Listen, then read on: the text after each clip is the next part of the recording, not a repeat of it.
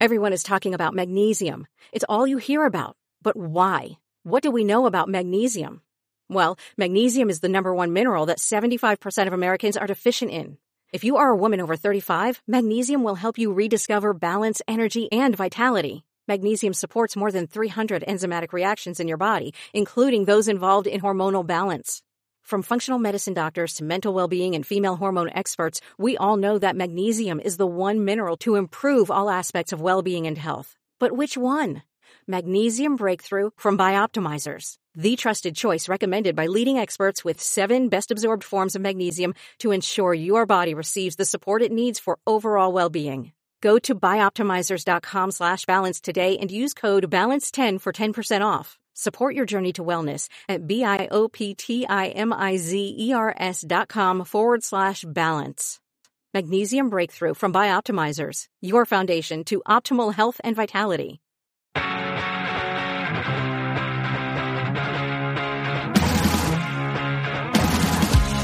It's Bigfoot Collectors Club with Bryce and Michael.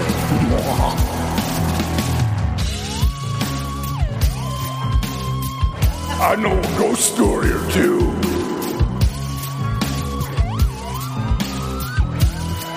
Let's do this. Hey everybody, welcome back to Bigfoot Collectors Club, the show where we talk to amazing guests about their personal paranormal history and share stories of high strangeness. I am your host, Michael McMillan. With me always is your other host, Bryce Johnson. And our super producer, Riley Bray. Burning the candles at both ends tonight. He's running backup recordings, frontwards recordings. This guy's working all the hard. Recordings. Yeah, he's working hard to make us sound good. All the recordings. Well, boys and girls, we have a special treat. I'm going to let Bryce introduce our guest in just a minute, but this episode completes our Expedition Bigfoot Season 2 trilogy of guests. This has been such an awesome time to talk to Bryce about the behind the scenes of the show. And, you know, last week we had Dr. Maria Mayer. And then before that, we had Mr. Ronnie LeBlanc.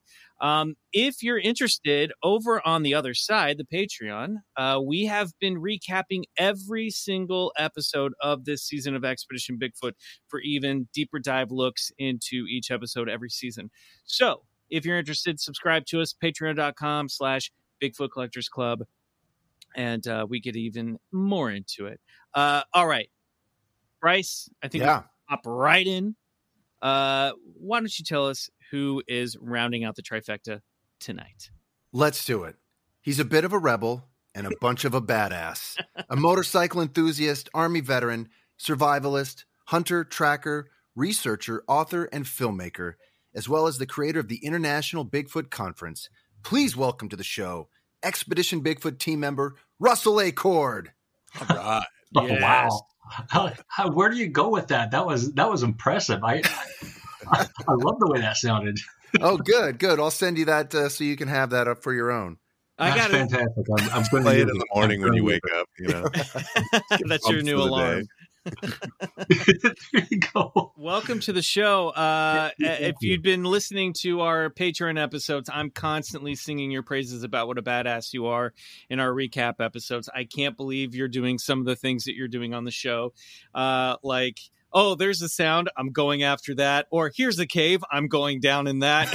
Like, I think I texted Bryce last on Sunday night. I was like, there is no fucking way you would get me in a cave. That's where I would draw the line. You're a very impressive guy. And we're going to get into your background because we have lots of questions for you. Fantastic. Before we do that, though, Riley, here's a quick heads up. Bryce, and I'm going to be very interested to hear Russell's opinion on this. I think this is a story well suited for him. We have a little bit of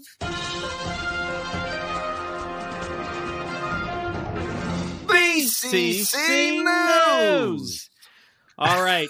We have a story that was sent in by multiple listeners. This is probably a story that we got sent to us more than any other story in recent months. Yeah. Russell, I'm sure you've heard of this. Riley, I'm curious. Bryce, we've already talked about it a little bit. But There's a team of scientists that thinks they might have figured out what happened at Dyatlov Pass over half a century ago. Yeah. This is from National Geographic. Has science solved one of history's greatest adventure mysteries? A 62-year-old adventure mystery that has prompted conspiracy theories around Soviet military experiments, Yetis, and even extraterrestrial contact may have its best, most sensible explanation yet, one found in a series of avalanche simulations based in part on car crash experiments and animation used in the movie Frozen. Well, that's a perfect sound cue, too. I really hope that was Russell. No, that was me. I was ready for that. I thought someone's... That's amazing. Bryce, Nice, why don't you nice. remind everybody briefly, what the Dyatlov Pass incident was? Yeah, right. So 9 hikers in, I think it was January of 59, hiked up into the Ural Mountains. Now, these were seasoned hikers, and they all perished in a strange and odd way. But I want to get into this article just in a little bit. You know, as Michael was saying, they ran some computer simulation models, basically from the movie Frozen. What they did was they built a computer simulation trying to prove that this was actually an avalanche that caused the death of all these hikers. Yes. And a delayed avalanche. They thought, well, because there was no snow that night, that there could have been what they call this, what is it, like not a miniature avalanche, but it's basically, the new theory is that a sheet or a big block of ice of avalanche about the size of an SUV was delayed after an earthquake, ran down the hillside, and basically perfectly crushed the campsite that they were in. Right. And this was caused by, there wasn't any snow, but they thought there are records of the winds being really bad that night. So they thought maybe the winds had carried the snow towards the top of the mountain, basically creating a perfect storm for this to happen. And how they did it was this is like a team of Russian and I think Swiss scientists. Yes. And two things that they did to collect this data is they ran a snow simulation where they visited Disney Animation and went, you guys created snow so great in Frozen. How did you do that? The animators showed them. Like, now we want you to crush people. Right. So they changed the code of the animation algorithm for snow. And then using GM research from the 1970s on car crash dummies, basically created a model to kill simulated humans with the snow animation from Frozen. Right. You know what's so funny about this is they're like using data to try and like stick it into their hypothesis. They're like, we're going with this avalanche thing and we're going to fucking make it stick, you know? So the researchers' computers modeled a 16-foot long block of hefty snow that could, in this quote, unique situation, handily break the ribs and skulls of the people sleeping on a rigid bed. Woohoo! Problem solved. Not for me. Not for fucking me, because listen, that doesn't explain the orange orbs, okay? That doesn't explain the diary of one of the girls who wrote, "From now on, we know that the snowman exists." Right? Don't even get me started on the photograph of the large hairy beast with huge arms peeking out behind the trees. Okay, hairy's a stretch. It still could be a big man in a snowsuit. Hey, I've looked at that thing. That is a Russian mank. Well, I want to kick it over to Russell. Russell, you must be familiar with this case, and I'm curious if you read this story. Help us fight science, Russell. Why is this wrong? I think I'm on the side of science. Sadly, this is the first I'm hearing of it. I don't do as deep diving into the articles as you do. I'm looking forward, and the people that are bringing, testimonies now are the ones that I'm actually getting wind of. The thing from the past, let me tell you that there's no way I could actually hear that story and think, no. There's more to it than snow flurries and the perfect storm of that. It just doesn't feel right. Anybody else get that sensation that it's there's more to it than just a weather system that came in and took these guys out? Yeah, absolutely. Look, I mean, You know, all these people, they left their tent in the middle of the night in a panic. Some of them started immediately undressing. You know, they found 2 of them by a campfire. One was climbed up a tree. You know, they did an investigation, and some of these injuries that these people sustained, I remember one guy described it as being like almost crushed by like a hug-like thing. Russell, I just sent you the picture of that. I just saw that, yeah. Yeah, so that was one of the last photographs taken on one of these hikers' cameras. And if you zoom in on that, man, I mean, you know, it just looks like, you know, what the local Mansi tribe described as, you know, the snowman, this creature that had a tail, you know, is known to the area. And I don't know. I think it's just a little convenient. I think they're really just trying to ram this avalanche theory down our throats. And hey, it maybe that's what happened. But, you know, I know these people saw orbs, strange lights in the skies. They took pictures of them. I don't think anyone's trying to ram an avalanche story down your throat. I think that these are scientists that are trying to figure out what happened because it still remains a mystery. And they do say it doesn't answer all of the questions, but basically they've figured out, you know, the official explanation by the Russian government was it was an avalanche and they're not saying anything else about it. Right. So they're playing with that method. They're trying to see if that could be possible. Yeah. And the simulation at least shows, okay, there was a way that there could be an avalanche. You know, it says the article says most of the 9 who perished died of hypothermia, while others may have succumbed to their injuries.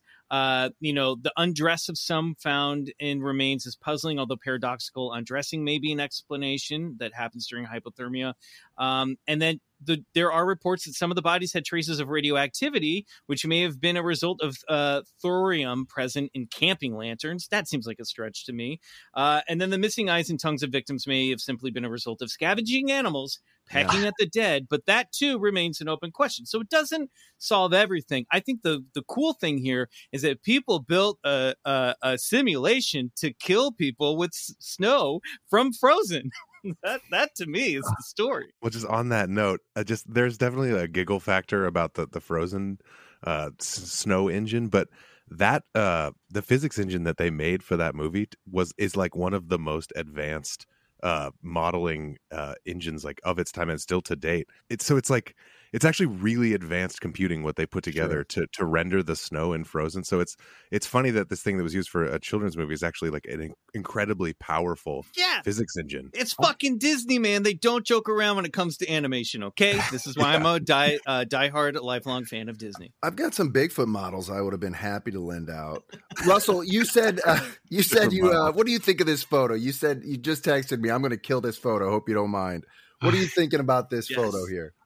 All right, so this probably won't make me popular with anybody who actually is in love with the photo, but let's take a quick look at it. Zoom in on it closely, okay? Make it fill the whole screen. Yeah. Let's just take a look at the anatomy of this thing, okay? Right around the midsection, there is a color change or almost a band around the center of this thing, which could be that first thing is, if like any other animal, deer, elk, bear, they're going to be consistent from top to bottom, and there's no band in the center of the body, number one. But number two, if you look at the build of this thing, if I'm a Bigfoot and I'm surviving off the land, I'm not going to have what looks like a truck driver's beer belly going on here, but he looks a little thick around the stomach section. That's a vodka belly. That is a Russian vodka belly. Yeah. So generally, I've never seen. You always hear about the humongous broad shoulders of the testimonies, and this thing has broad shoulders, but they're equally as massive as the center of the body. So it's hard to take that picture and say that we have. Boy, I really hate to poo-poo on your picture, but it's hard to. I don't like where this is going at all. Let's move on from this. I'm loving every minute. No, I'm sorry, but I, you know me, I've always been really, really logic based, and if I can't be sold on the picture, I would rather say I don't understand it, and I'm happy with that. No, But it's very true. It's very true. I think even the article states, sometimes it might just be too normal of an explanation for some, and I think they might be talking about me. So for now, I'm going to stick with my Russian Mank theory and the orange orbs. But you're right. I've never looked at the photo like that. But maybe, perhaps, Russell, a pregnant Bigfoot, or maybe a Bigfoot that's been avoiding the gym. Well, yes, a Bigfoot in a pandemic. I will throw that photo up on the Instagram so you can take a look for yourself. But I very much enjoyed that. Hey, it's Kaylee Cuoco for Priceline. Ready to go to your happy place for a happy price? Well, why didn't you say so? Just download the Priceline app right now and save up to 60% on hotels. So whether it's Cousin Kevin's Kazoo Concert in Kansas City, go Kevin, or Becky's Bachelorette Bash in Bermuda, you never have to miss a trip ever again. So download the Priceline app today. Your savings are waiting. Go to your happy place for a happy price. Go to your happy price, Priceline. Russell, we like to ask all of our guests who come on the show, what is your personal paranormal history? This could involve, obviously, Bigfoot, ghosts, UFOs, anything. Basically, how did you get into searching for Bigfoot? And do you have any scary stories? Wow. For me, the same thing that I think grabbed everyone's attention was the 1967 Patterson-Gimlin film.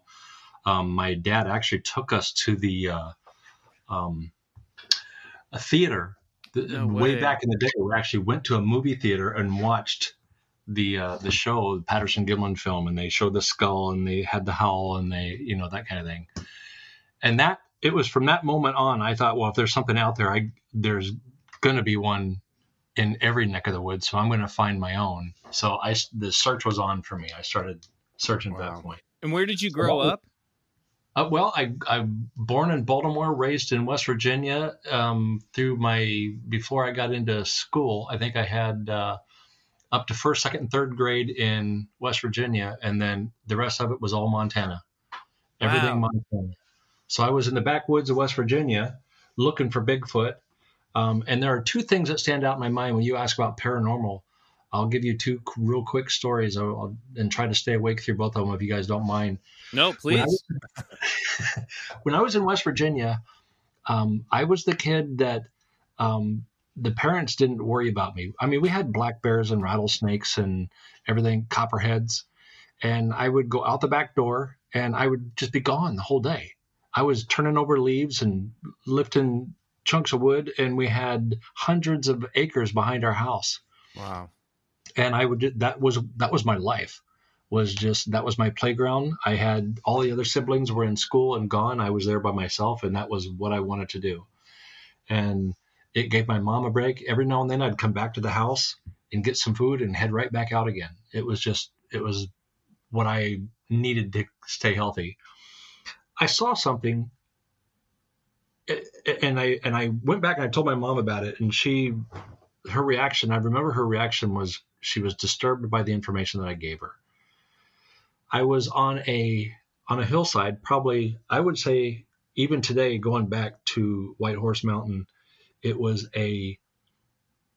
almost a mile from the house. And granted, I hadn't started school yet. So you're talking a 5 or 6 year old kid. Man. Okay. That's awesome. So, and I had my dad's hunting knife, which today he still has. And it was probably as from my pinky to my elbow is a big giant hunting knife that my uncle had made. And he let me carry that when I was out in the woods to protect myself. So here I was, this big badass hunter at 5 years old. Wow. But I was about a mile away from the house on White Horse Mountain. And something caught my eye because something went between me and the sun. Something circled between me and the sun. And I looked up and I saw one of the biggest spans of wingtip of a bird that I'd ever seen in my life. Oh shit, Thunderbird. It was so. You got to remember, here I am, just a kid, looking at this wing. So it could have been a goose, an eagle, a vulture, or something like that. But from where I was standing, it was enormous, and it literally, as it circled, it the shadow came across me and blocked out the sun for that split second. And that's why I looked up and I saw this wing going away.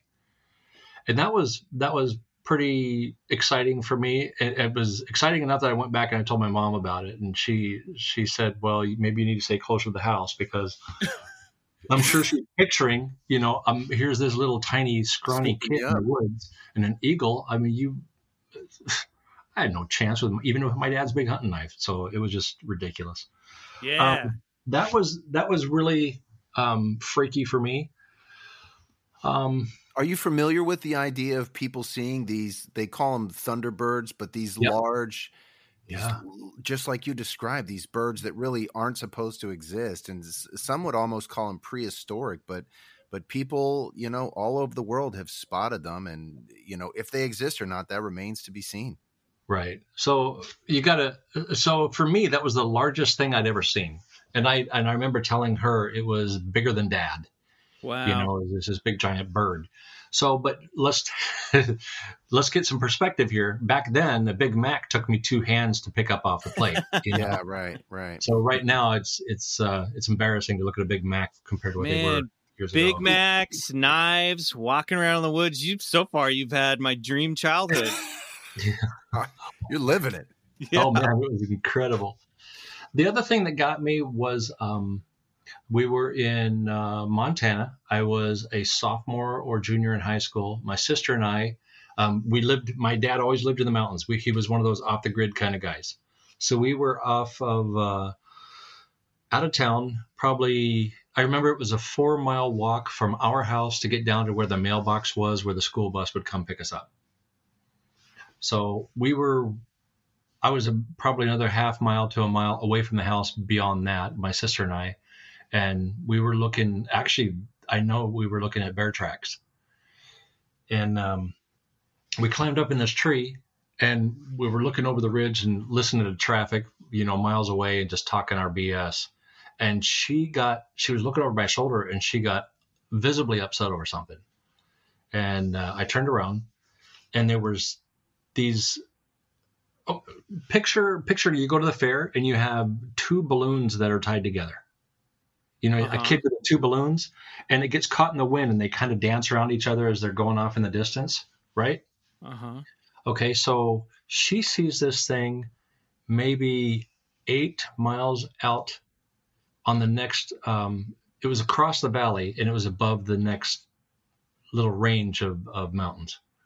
So we're looking across this range at these 2 discs, and from where I was sitting, it looked like that, the 2 little balloons that were just kind of dancing around each other. Yeah. And my first logical mind says, well, it's just 2 balloons that are tied together. And, but from that far away, we'd have never seen them. I mean, these things were pretty good size from, just even our own perspective. And I'm trying to wrap my head around that, thinking it's just balloons. And they literally stopped dancing around each other and they just went straight for just a short bit of time, like they straightened out and were just kind of ramping up to go.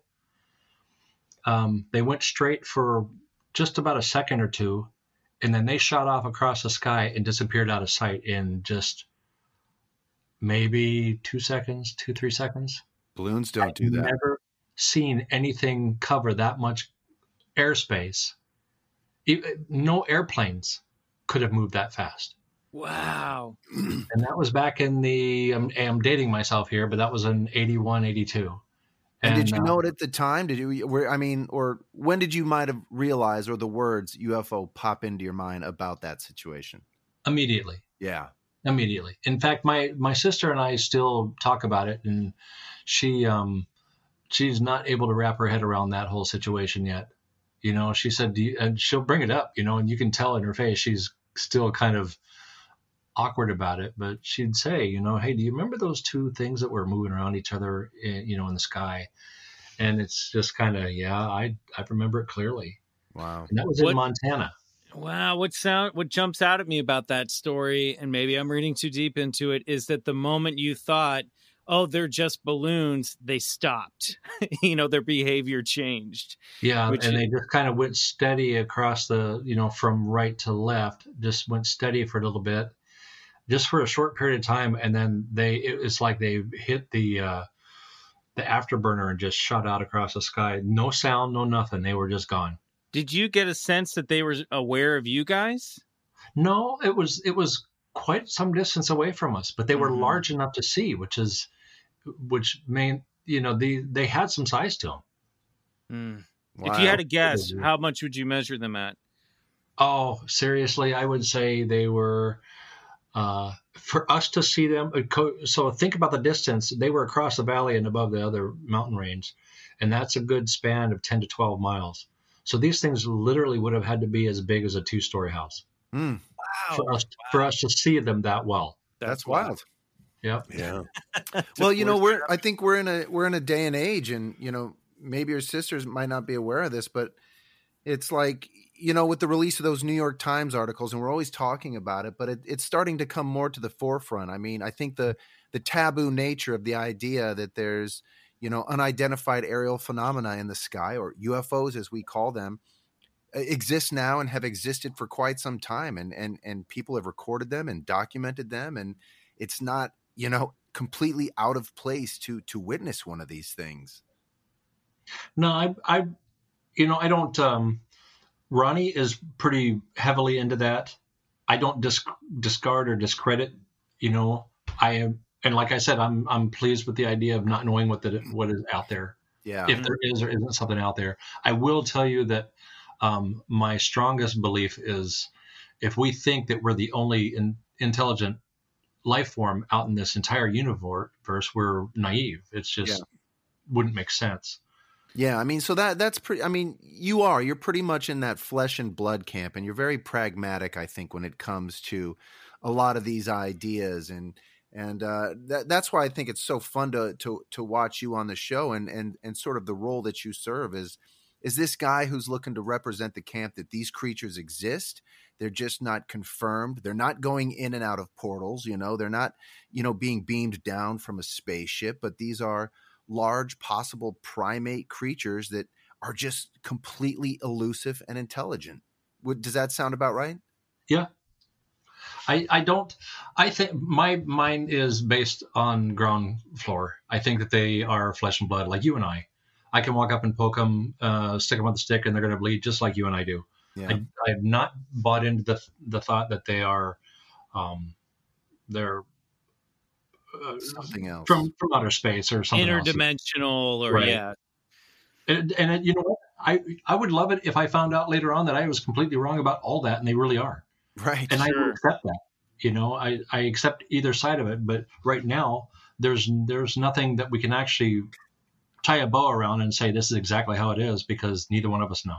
I was just thinking, what about, I couldn't say the same for myself, right? If we confirmed it was just flesh and blood, I'd be like, aw. It's definitely true. That's it? Bryce, it turns out that Bigfoot is just a small avalanche. That's all he is. Never! But he works out. Right, yeah. Right. Russell, so I want to go back to your kid. I love that you saw Patterson Gimlin film on one of those road shows, because I've read about that and I've always wondered what that was like. I mean, how many people, can you remember like how many people were there, or how exciting was the buzz around that at the time? Well, and to add to those questions, was it the main attraction, and what did your dad think of it as well? Sorry. So you're talking about when I watched the movie. I remember the theater was full, but I mean, you're talking back in Romney, West Virginia, and it was your typical small, dusty, moldy smelling theater, but it was full. There was a packed house. Watched it, and all I don't remember really much about anybody else's reaction. I think I would have loved to have seen what I looked like walking out of the theater, because my mouth was hanging open and my eyes were wide, and I'm thinking, oh my God, there's something out there. So, I mean, I was young. Just a kid. Sure. You're probably about the age, Bryce and I were, and Riley as well, like when this stuff gets your hooks in you, you know what I mean? For us, it was, I would have loved if it was the Patterson Gimlin film, but it was books that had photos of that in my, public, or my school library. So, you find this stuff and it finds you. When did you then when was your first time going, okay, I'm going out to actually look for this thing? Day one. Like I said, we lived out in the woods. Right. Fair enough. I mean, I took Dad's big old hunting knife and, straight out the back door I went, and that, Mom, bye. That's amazing. When do you feel like you were no longer in the backyard as a kid and you were like, okay, now I'm really like, was it Expedition Bigfoot? Was it before that where you're like, okay, cool, this is like official now, or has it always been felt that way to you? No, years before Expedition Bigfoot ever started. I had an experience in Montana quite a few years back where I saw something and I actually thought that I was seeing it, but without backup, without actually seeing footprints and that sort of thing. I refuse to call it a Bigfoot sighting. I mean, I'm not, when I say that I've seen a Bigfoot, I'm going to have more than just a story to talk about. I will have, a lot more backup than that. And because I hear so many stories, and these, not all these thousands of people can be crazy. These people are actually seeing something. Right. Yeah. And I want to be able to validate what they're seeing and be able to say, you know what, I have my own Bigfoot story. Here are the footprints. Here are the snapshots. And here's the hair sample. This is uncontested. This is why I'm going to tell you that this is what I saw, because I can back every piece of it up. But the stories that I'm hearing are incredible. But I'm the type that I want more than just a sighting and somebody to kind of explain to me what they saw. I demand, just like anybody else, we demand proof. That's the only way we're going to put this thing to rest and validate everything that everyone else has seen and is talking about. Russell, why do you think proof eludes us, or at least you guys who are actually searching for this? Because, and we're going to, in the second half of the show here in a few minutes, I'm going to tell a story. And it's the kind of story that when you hear it, you're like, well, why? Okay, if this happened to these people, why can't it happen? Why can't we get the proof? You know what I mean? Because these people had a whole encounter with this thing. Why is it so hard to get that proof, do you think? I have a pretty good theory on that. So you have mom, dad, kids, they have a sighting. Okay. Something they all witness it. Okay. They see something that just scares the crap out of them. The first thing as a dad I'm thinking of is, okay, the size of this thing, the what I'm looking at, I'm thinking, okay, I have a wife and 2 children sitting here, or 1 child, or a wife, or just one, whatever you have. You're thinking, okay, I don't want to subject them to the threat if there's a threat available. I don't want to put my family in danger. So basically, the first thought is, a lot of these people will say, I saw something and it scared the crap out of me. You always hear that. It scared me so bad. I just had to get out of there. Well, that's not the kind of guy that's going to say, okay, kids, mom, you guys sit in the truck. I'm going to grab my tweezers and some collection kit, and I'm going to go out in the woods and see if I can find footprints where we just saw this thing, and start collecting and kind of go after it and do the methodical, follow-up. So I think that's what happens. When you have a sighting like that, often, I would say that oftentimes these guys are caught off guard. They don't, they weren't expecting it, weren't prepared. And Bryce, you know this. So many of the people that talk to us haven't. It just caught them off guard. How do you respond to that when you actually feel like you could really be putting yourself in a compromising position? Yeah, no doubt. I mean, I think everyone I've spoken to has at least sort of had a sense of dread about their experience about it. I mean, obviously, if these creatures do exist, the way people are reporting them, I mean, they're ominous, they're large, and they're nothing to be fucked with, But then there are those people who run in after it, like you and Ronnie. I forgot to. I was going to mention it to Ronnie, but I showed my son the movie Predator for the first night like a week ago, and then when the character Mac runs after the Predator into the forest, I was like, God, go get him! Look at that. He's like, that was like when Ronnie ran after the Bigfoot, and I was like, yes, that's exactly what that's like. But he compared it to when Ronnie charged after that, after whatever was in over the ridge. But I don't know where I'm going with that. But I just love the idea that there are those of us out there that are, I don't include myself, but sometimes I can, but who are actually, charging ahead and trying to get proof of these things. And yet it still sort of eludes us in a way. Although I'll admit, I think this season we got closer than ever. I mean, the amount of activity is just off the charts. I have a question for you, Russell, about that. And spoiler territory for the first 5 episodes of Expedition Bigfoot for people listening at home. What is we're 5 episodes in. I'm trying to remember off the top of my head where we've left off. You're about to go down into the cave when we've last seen you on the show that you discover. So far into the season, what is the biggest piece of evidence for you that's like, okay, I'm on to something? I mean, we saw the teaser of the footprint at the very beginning of the season. We've seen some awesome thermal stuff. We've heard some great vocalizations. What's the thing for you that goes, okay, we're on to something here?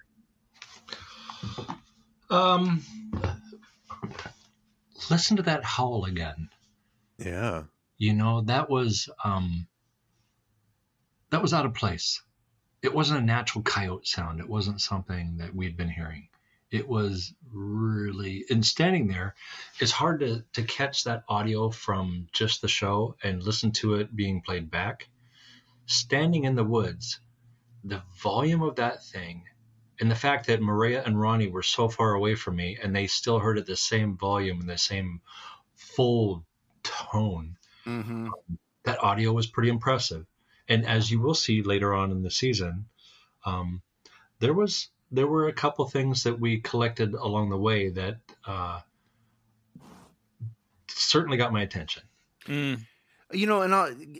Michael mentioned the footprint, which we see in the teaser. And one thing which I think, to throw a compliment your way, Russell, but it's you out there, and even in season 1, who grabs that thermal and who finds this trackway in the second season. But I think there's something to be said for you knowing these woods better than anybody, or at least knowing how to navigate through these environments better than any of us. And I think that's why you, more than all of us, seem to get so close, Can you speak to that? Or, I mean, if you notice, poor Zach, I love my cameraman. My cameraman, Zach, is probably more of a badass than I am, and I would never admit that. So if he hears this, he'll be pleased. It's deniable. It's deniable. It didn't happen. No, that guy, he goes everywhere I go, and then some. But the thing is, and he will tell you this, if you ever get a chance to talk to him, I don't stop moving. I am on the move all the time. And I have to cover ground. And for me, I know it's, when we get into these spaces, we know that we only have so many days. Yeah. And for me, it's about covering as much acreage. And my backpack is always swinging. My feet are always moving. And I am just dissecting everything with my, visually just looking, listening, smelling, feeling the texture of everything that I come in contact with. Yeah. And I can't sit still. And that's absolutely my nature. You're not playing around. I mean, and I think that's one thing that the audiences just love about you. And more than anyone else, Michael, I don't know if you've noticed this too, but I've been so impressed how Russell could be traipsing through the woods and then find hair. He doesn't miss a fucking thing, right? It's like, oh, I'm going to check this bird's nest. There's probably a hare in here. Or you'll be passing by some trees and you'll find a hare out of nowhere. And it amazes me how you are so in that environment and able to spot an anomaly or something that you're looking for. It's a real skill. That's standard, or that's just good, typical. There's 2 things that have actually really helped me with my research. And like you're talking about, seeing things that normally you would just walk by. But 2 things have put me in that mindset. Number 1 is my military career. When you're in the military and you are on foreign soil, your eyes don't miss anything. You can't afford to miss even the slightest inconsistencies in the terrain, the ground, the landscape. And the same goes with when I grew up in Montana. We had a family of 7 children, 2 parents. I was the hunter in the family. Yes. I hunted, and it was deer and elk and bear for me. And if I didn't bag my game but during a hunting season, it was less food in the freezer, less food on the table. Wow. So we never I never failed them. Wow. That was my role. So you don't miss those things of disturbed soil or a sound in the wilderness of a deer moving, to get out of your way. You just don't miss any of those details. It's necessary. Do you feel like you mentioned, like, being on foreign soil? Does it feel like when you're on an expedition, like in Eastern Kentucky, do you feel like you're in foreign lands when you're going through there? Do you feel like you're in someone else's territory? No, the weirdest thing is, and I'm going to tell you, Kentucky was probably the most unforgiving, hot, sweaty, tick-infested, trigger biting on your legs, thunderstorms at the drop of a hat. It was rough, but it was absolutely at home. Wow. When I'm there in that environment, everything else, nothing else matters really. I work out here on a professional job. I do. My job requires me to have my head in the game, thinking, calculating, and cell phones and conference calls and Zoom meetings and all the silly regulations. But when I get out in the woods, all that stuff is where it's all stripped away and I can focus on what I absolutely love doing. So that is, no matter where I'm at, if I'm researching, it's never going to feel foreign soil to me ever. I don't care what soil I'm on when it comes to that. Without having that physical evidence that you were looking for when you might have had that experience, I don't know if you've ever told me that, but can you walk us through what you experienced in Montana, where you think you might have run across this creature in some way? I was okay. So do you remember how steep the terrain was in Kentucky? It was pretty much straight down. So there are mountains like that where you have a long span of a valley below with a creek that runs really hard through it, and up the other side is steep, and you're looking at rock slides on both sides. So no matter where you're at, you're looking at steep terrain, rock slides, dense forest. But the span could be anywhere from 1.5 miles to 2 miles from one, as the crow flies, from where my eyes are to the rock slide on the other side of the valley. So if I'm looking at something 1.5 miles away, that it's a good tough walk to get down to the bottom, right, and even more difficult to get back up the other side. And we're not talking the small hills in Kentucky. We're talking real, like, alpine mountains. It's tough. Treacherous. So in Montana, I'm in the Bitterroot Valley, and the hillside that I'm on, I was almost to the top. So it's a long ways, and it took me the better part of the day just to get up there. And that's normal for as high as those mountains are. And I look across and I see something on a rock slide. And at first I thought it was a bear. And it was, you got to understand, I came off the trailhead, which is probably 7-8 miles off the county road. You get to the trailhead, and then from the trailhead, I had gone back maybe 5 or 6 more miles. So I'm quite a ways away from where any vehicle would have been, because I'm straight back in. Once you get back in, there's no roads. It goes for miles and miles into the Selway. So I'm watching this thing traverse across these big giant rocks on a rock slide. And I didn't have a binoculars, so I took the bolt out of my weapon, took the bullets out of it so that just in case, and I looked through my scope of my rifle. And I'm looking, and it looked exactly like a man in a ghillie suit. Long hair from throughout the face, the wrists, the elbows, the back, the front, everything, all the way through the ankles. And it was just kind of rolling. It was really weird because it was very nimble as it rolled across these rocks, and then it would disappear because it was down in the crevice and come back over the top of the other ones. And it went across this rock slide, which was about 200 yards. And then once it hit the tree line, I never saw it again. But I didn't hear a sound either. And it was, it was a long ways away, 1 mile away. But looking at this thing through the scope, I don't like pointing my weapon at something, but I was just going to ask, what was the reasoning behind taking out the cartridge? Was that because it had a human-esque feeling to it? Well, no, you don't. You never point your weapon at something you're not willing to shoot. Yeah, right. exactly. I realized that the optics that I needed to look through was attached to a weapon. And Yeah. you don't point a weapon at another man Unless you're ready to pull the trigger. Yeah. Yeah. So I take the cartridge out of it, and I literally slid the bolt completely out of it. So Wow. there was just that way. All it was just an extension of a single monocular. Because it's just ethics. You don't point a weapon at a man, no matter how far away he is. Let me ask you, did you get the feeling that this could have been a guy in a ghillie suit?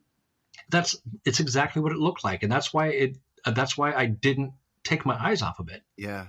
Will someone explain what a ghillie suit is? Sure. Is it just It's like camouflage thing. It's Okay. like What you see those snipers in, it's like a part Yeah. of their environment. I mean, Russell, you explain it a little bit later on in the season, but why don't you tell us, Russell, for those who don't know, what is a ghillie suit? A ghillie suit is made. It's basically you get so your BDUs, battle dress uniform. What an army guy wears when he's out in the field. Okay, Mhm. the camouflage pants and shirt. You take those and you take rubber cement and strands of burlap that are 6 to 8 inches long, all the different colors, the browns, the greens, the blacks, everything else. And you literally you glue it to this suit and you push on it and you grind it with dirt, and then you put more layers over top of it to where this entire suit, it takes months to make a really good, solid ghillie suit, because you canvas up the knees and the parts that you'd be crawling across the ground with. But it's all, you glue this thing to this uniform that you wear. So it looks like just big long strands of hair from head to toe, so Got that you it. can blend in with the forest. I've seen pictures of these. I just Just didn't know what they were called. They're so fun. That's a whimsical name. It sounds like something out of Harry Potter. it's basically Creature from the Black Lagoon. Yeah, that's the finished product. So what was your conclusion driving home or walking home after that incident? I would not have liked to see my face, because I probably had that puzzled look on my face for days. Wow. It didn't, like I said, I was satisfied with not knowing exactly what it was. I was satisfied with thinking, well, in the back of my mind, it could have been, but then the other half of me thought, well, it could have been just a man in a ghillie suit trying out his gear out in the woods. But here's the thing. Unlikely. Yeah. Why would I go so far back up in the mountains and climb all the way up that hill just to climb across a rock slide when they're down in the valley? And if you're going to climb across a rock slide in a ghillie suit, it's easier just to take it off and zip across the rock slide and put the ghillie suit back on. This thing was nimble. It was comfortable in its environment. The way it worked across that rock slide was really cool. What did it do for your Bigfoot research? Did it fortify it? Did you double down? Were you like, okay, I'm not crazy. I'm going to keep pursuing this. I mean, how was the feeling of that when you witnessed that? When I saw that, because it was inconclusive, it was just really cool. Yeah. I just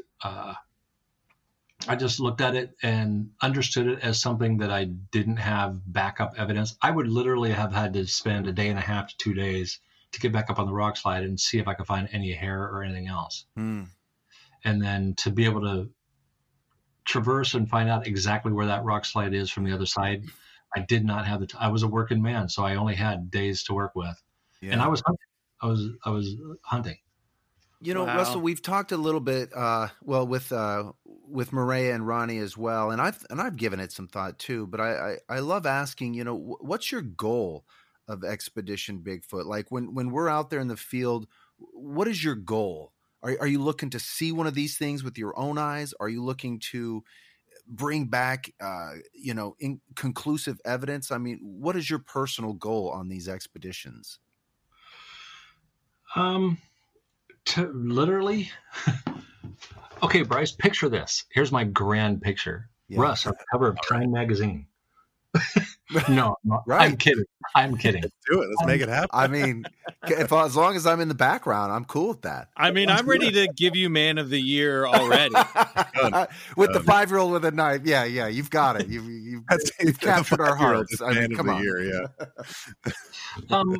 realistically, like I said earlier, when we started talking, I would love to be able to be that guy that says, here it is. Yeah. This is absolute, uncontested, scientific, not an idea. This is proof.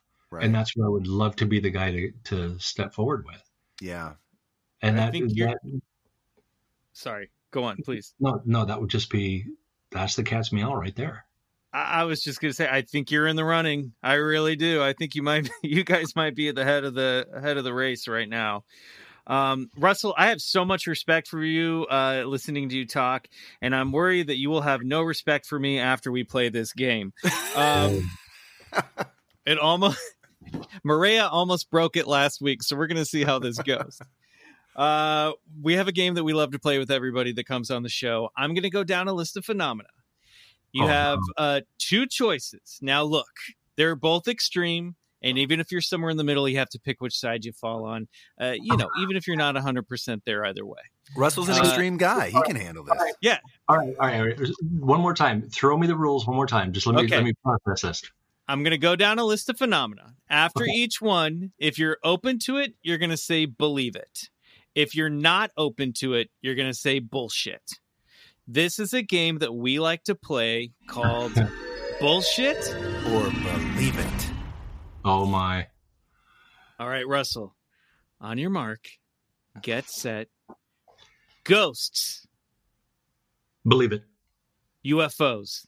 Believe it. Bigfoot. Believe it. ESP. Believe it. Shadow people. Bullshit. Unicorns. Totally bullshit. Alien abductions. Believe it. Yeti. Believe it. Mothman. Believe it. Out-of-body experiences. Believe it. Tarot cards. Bullshit. Demonically possessed dolls. Bullshit. The healing power of crystals. Believe it. An alien spacecraft crashed at Roswell. Believe it. Loch Ness Monster. Believe it. Atlantis.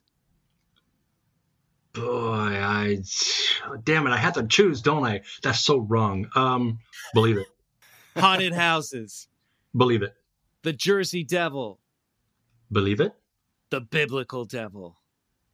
Oh, I was married to her. Believe it. Speaking to the dead.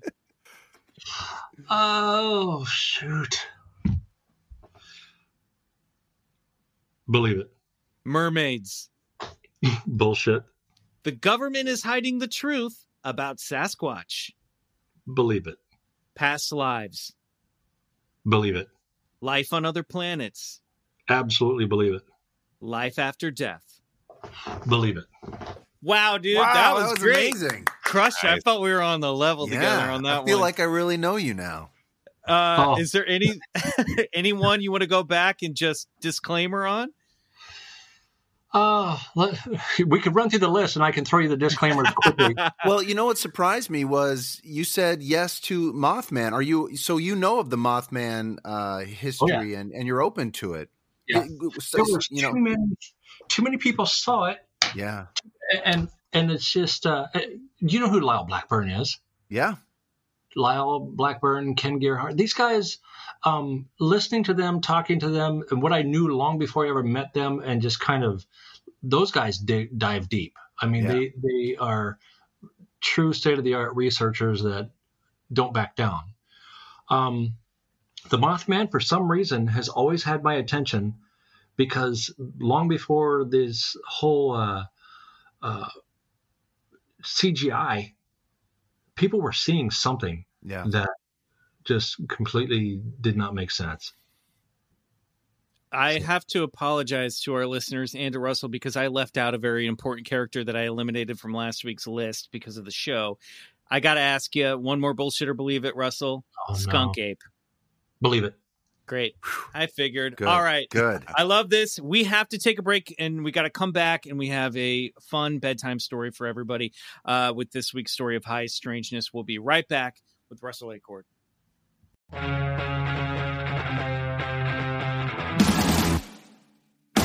All right, we're back with this week's story of high strangeness. It's my turn. I picked out a story that I thought was very appropriate for tonight's guest. Russell, let me know if you've heard this one. This took place in Canada back in 1941. It involves a Bigfoot. This is the Ruby Creek incident. Oh, wow. Sounds familiar. Go on. Well, it's going to touch upon a lot of the things that we discussed tonight. Nice. This story takes place in Ruby Creek, British Columbia, back in 1941, before the term Bigfoot entered the American lexicon. The Chapmans, a First Nations family, lived in the small town of Ruby Creek along the Fraser River, about 30 miles north of Agassiz, British Columbia.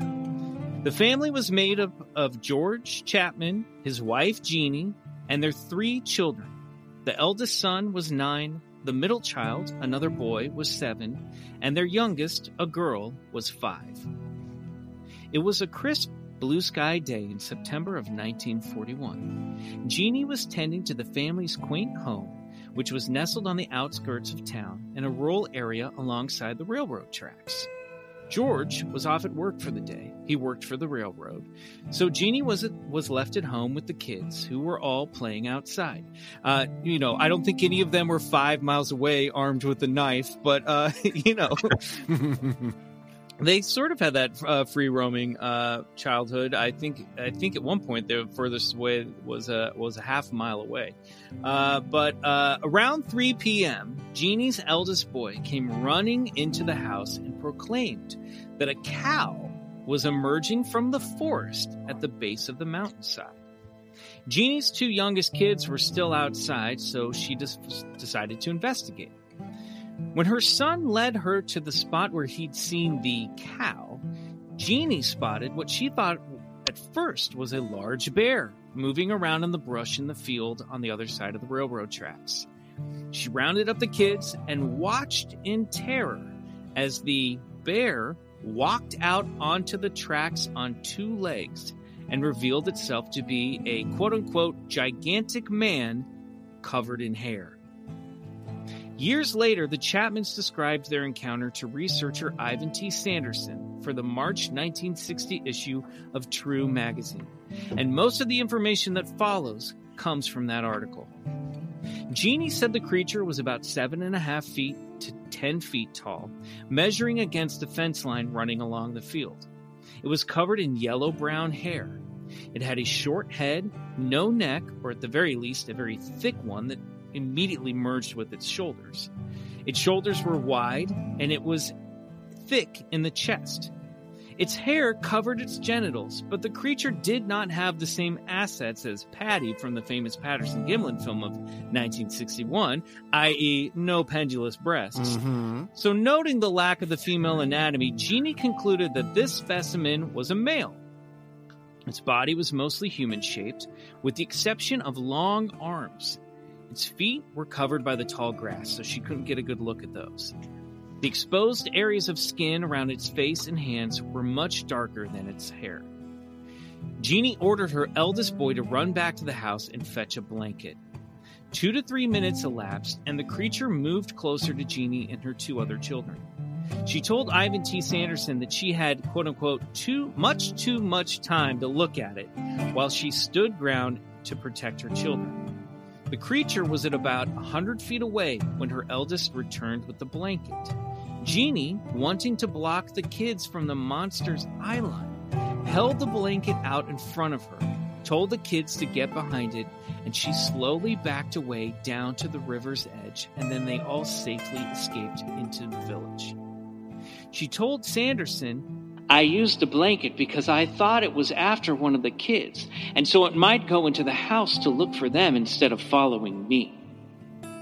Quick thinking in a strange and terrifying situation, and it appears that the creature did enter the house while she was away. George Chapman returned from work to find the little house had been ransacked. Now, George had taken the back roads home and didn't pass through town, where he might have been stopped and told what had happened. But instead, he discovered his house broken into and his family missing. The woodshed had been bashed in, and a 55-gallon drum full of salted fish had been broken open, its remains half-eaten and strewn apart. Chapman also discovered large humanoid footprints around the yard and even found hair stuck to the top of the doorway where the creature had ducked in and brushed against the threshold to enter the house. I bet you'd like to get your hands on that hair sample, Russell. Yes. Thankfully, George found the tracks of his wife and children that led away from the scene. Up till this point, George had never heard the term Sasquatch, and like I said, this was over a decade before the term Bigfoot had been coined. But he had heard legends of a big wild man of the mountains living in British Columbia. And when he arrived at the village, found his family who were stunned but safe, he called upon his father-in-law and a few other men from the village returned to the house to help clean up and then stand guard during the day while he was at work for the following week. Over the next couple of weeks, more tracks appeared overnight.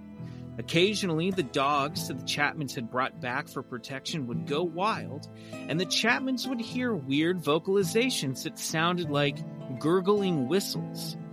But the Bigfoot, or whatever it was, that had made itself known to Jeannie and the kids was never seen again. The sheriff's department did come out to make casts of one of the footprints, which measured to be 8 inches wide and 16 inches long. The Chapmans were decidedly spooked and moved from that house shortly thereafter. A local paper ran the story on October 21st, 1941, but despite Jeannie being quoted as describing the creature as 10 feet tall with a human face, the article decidedly stated that what she had actually seen was just a very large bear. And that is the story of the Ruby Creek incident. Wow. What are your thoughts hearing that story, Russell? I mean, I find this fascinating because it does happen before the big Bigfoot phenomena. You know, I think Albert Ostman's story had happened, Ape Canyon had happened, but this is before Bigfoot came around. What was the date on that, Michael? 1941, Yeah. September of 1941. Wow. That's impressive. So we're talking 20-some years prior. Yeah. 26, 27, 17 years prior to, what was it, 1958 is when the tracks show up, right? Yeah, that's when Bigfoot was coined. So that predates it by a good, almost 20 years. Yeah, look, British Columbia, man. I mean, that is Bigfoot territory. Mm-hmm. I mean, that is like the Pacific Northwest almost times 2. I mean, that's a classic Bigfoot story, right? Even the measurement of the footprints is right in line with what people are witnessing today. I mean, and before people were popular, making popular plaster casts or faking them, you know what I mean? Faking these steps. So what do you think, Russell? Have you been in this area, and what out of this story, other than the hair, would you want, if you could go back, would you do differently? Oh man. Definitely, well, eDNA and that sort of thing probably wasn't being collected back then, but hair samples, footprint casts, it would be, if it ransacked the house and the woodshed and that sort of things, there would be more hair samples around. Yeah. And they said that this thing ripped open this giant 50-gallon drum full of fish. It was like, it wasn't just popped out. The lid didn't just pop off. It had been ripped apart, basically like Incredible Hulk style, like pried open. Nice. It's like me in a bag of Oreo cookies. I gotcha. So, more glimpses into pandemic life. That would be, I would love to get my hair samples from those guys and have a look at those. Yeah. I'd love to have a look at a cast of the footprint. I wonder where that evidence would be. That's only 60 some years ago, right? Yeah, I don't know what happened to the cast itself, but in the article, and I'll put, again, I can find this photo and put it up. The article had the newspaper article, they had a tracing of the cast next to like a tracing of a regular footprint. So it's pretty lo-fi evidence. Well, but I don't know. So this hair and this stuff had to go somewhere. I was going to say, I mean, I can tell you if Ivan T. Sanderson got a hold of those foot casts, then there's a good chance that Dr. Jeffrey Meldrum has them, because I believe Dr. Sanderson gave most of no, he wasn't a doctor, but Sanderson gave most of his collection to Jeffrey Meldrum. I don't think he has it though, because he didn't interview the family, the Chapman family, until 19 years later. Interesting. And a sad thing that I just thought was, one of these spooky notes that we always talk about, Bryce. Yeah. Weird and tragic. All 3 children ended up dying. I think 2 of them drowned later, and one of them died of the fever. And then shortly after they told this story to Sanderson, the husband and wife, I think, both died in an accident, like a car accident. God, right. So it's so weird. What a spooky... yeah. That the whole family died tragically after all of this happened in the following 20 years. Yeah, it's hard not to, after hearing a story like that and what happens afterwards, to sort of mythologize it as having some supernatural power. Right, it's like it's like no wonder where we get some of these outlandish theories that people like me like to spouse around. But yeah, pretty interesting, man. Wow. Well, I will say this, Russell, it's been an absolute pleasure having you on the show. You are just such an incredible guy. It's been so great getting to know you, not just as like a team member of Expedition Bigfoot, but as just a regular guy and a friend, man. I think we all can say we really respect you, man, and think you're really cool, dude. I will tease that, just like last year when we showed that thermal video, it wasn't till the end episode where we get to see how Russell took that and got that. And so there's more on that footprint that Russell finds in that teaser from the first episode. Wait till you get there. It'll fucking blow your mind. I don't know how you keep your cool, man. Does anything scare you out in those woods? Yes. And you will see that actually just this latest episode, it's nothing like what you're going to see later in the next few episodes. But when the lightning struck, it's funny because I remember that moment so clearly, because the lightning it sounded like a shotgun directly over my head, and you hear the sound, you see the light flash and I jump on that last episode. It was so spontaneous and so wickedly loud. It scared the crap out of me. I'm glad we moved on from that scene quickly. I will say that your example of you being scared, you immediately following that, you said, well, that's a little too close for my comfort. And then just calmly took action. Yes. So that's you scared. So you're doing pretty good. I don't know how you do it, man. I know this. I'm 42. I will never be half the man you are, Russell. It's not going to happen. Riley, Michael, I think we need to all head out into our backyards with a large knife just to experience some of what Russell went through. So great. Russell, we don't know where to find Bigfoot exactly, but where can our listeners find you and your work? I have a couple books that I have on Amazon. If you just look up my name, Russell Acord, I have a couple books, and I don't know if you guys have ever had time to read them. We haven't, but I'm well familiar. The Bitterroot Bigfoot book series. It's on my list of reading, man. I've got to check them out. If you're listening and you're keeping track of book recommendations, I know a few of you are, librarian Rachel, I'm thinking of you, add these to the list. I will put a link to both of these books in the show notes as well, so people can go directly to them and to Russell's website, so you can pick them up. Anything else other than Expedition Bigfoot on Discovery Plus to plug? Yes. Corridor 13. Oh, great. What's that? I actually, a very good friend of mine, Bob Gimlin, is actually on this. I actually manage some talent that goes to conferences and speaks about Bigfoot or high strangeness and that sort of thing. And I have a website called corridor13.com, and you can see like Ronnie LeBlanc is on there, Bob Gimlin. Yeah. I got there's a couple pretty cool names on there. When you look, you'll see what I'm talking about. Maddie Blake is on there.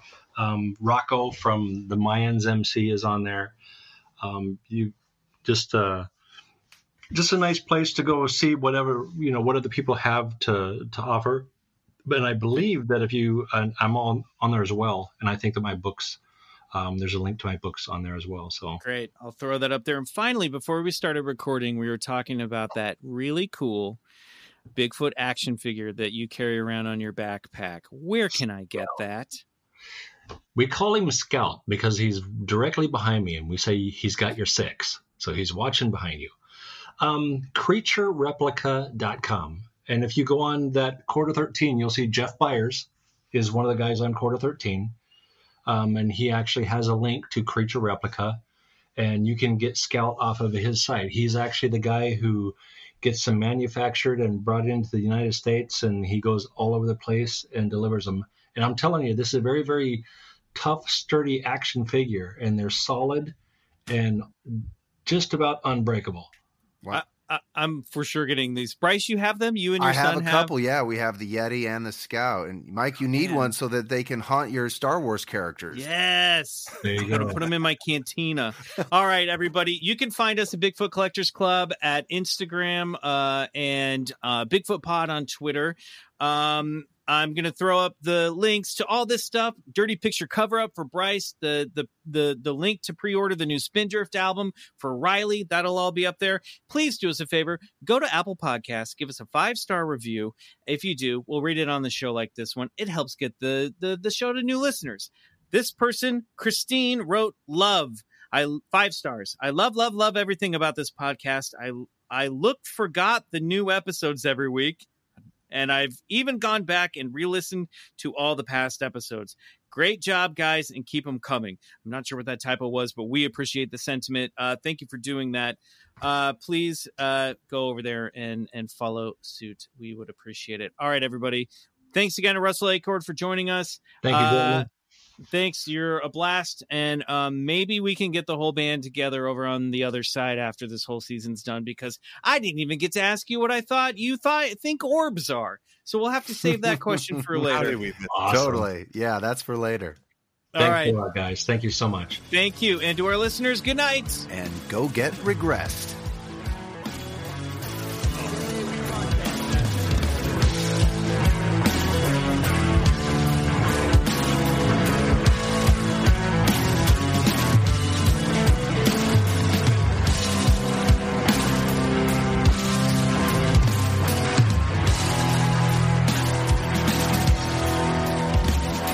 Bigfoot Collectors Club is produced by Riley Bray.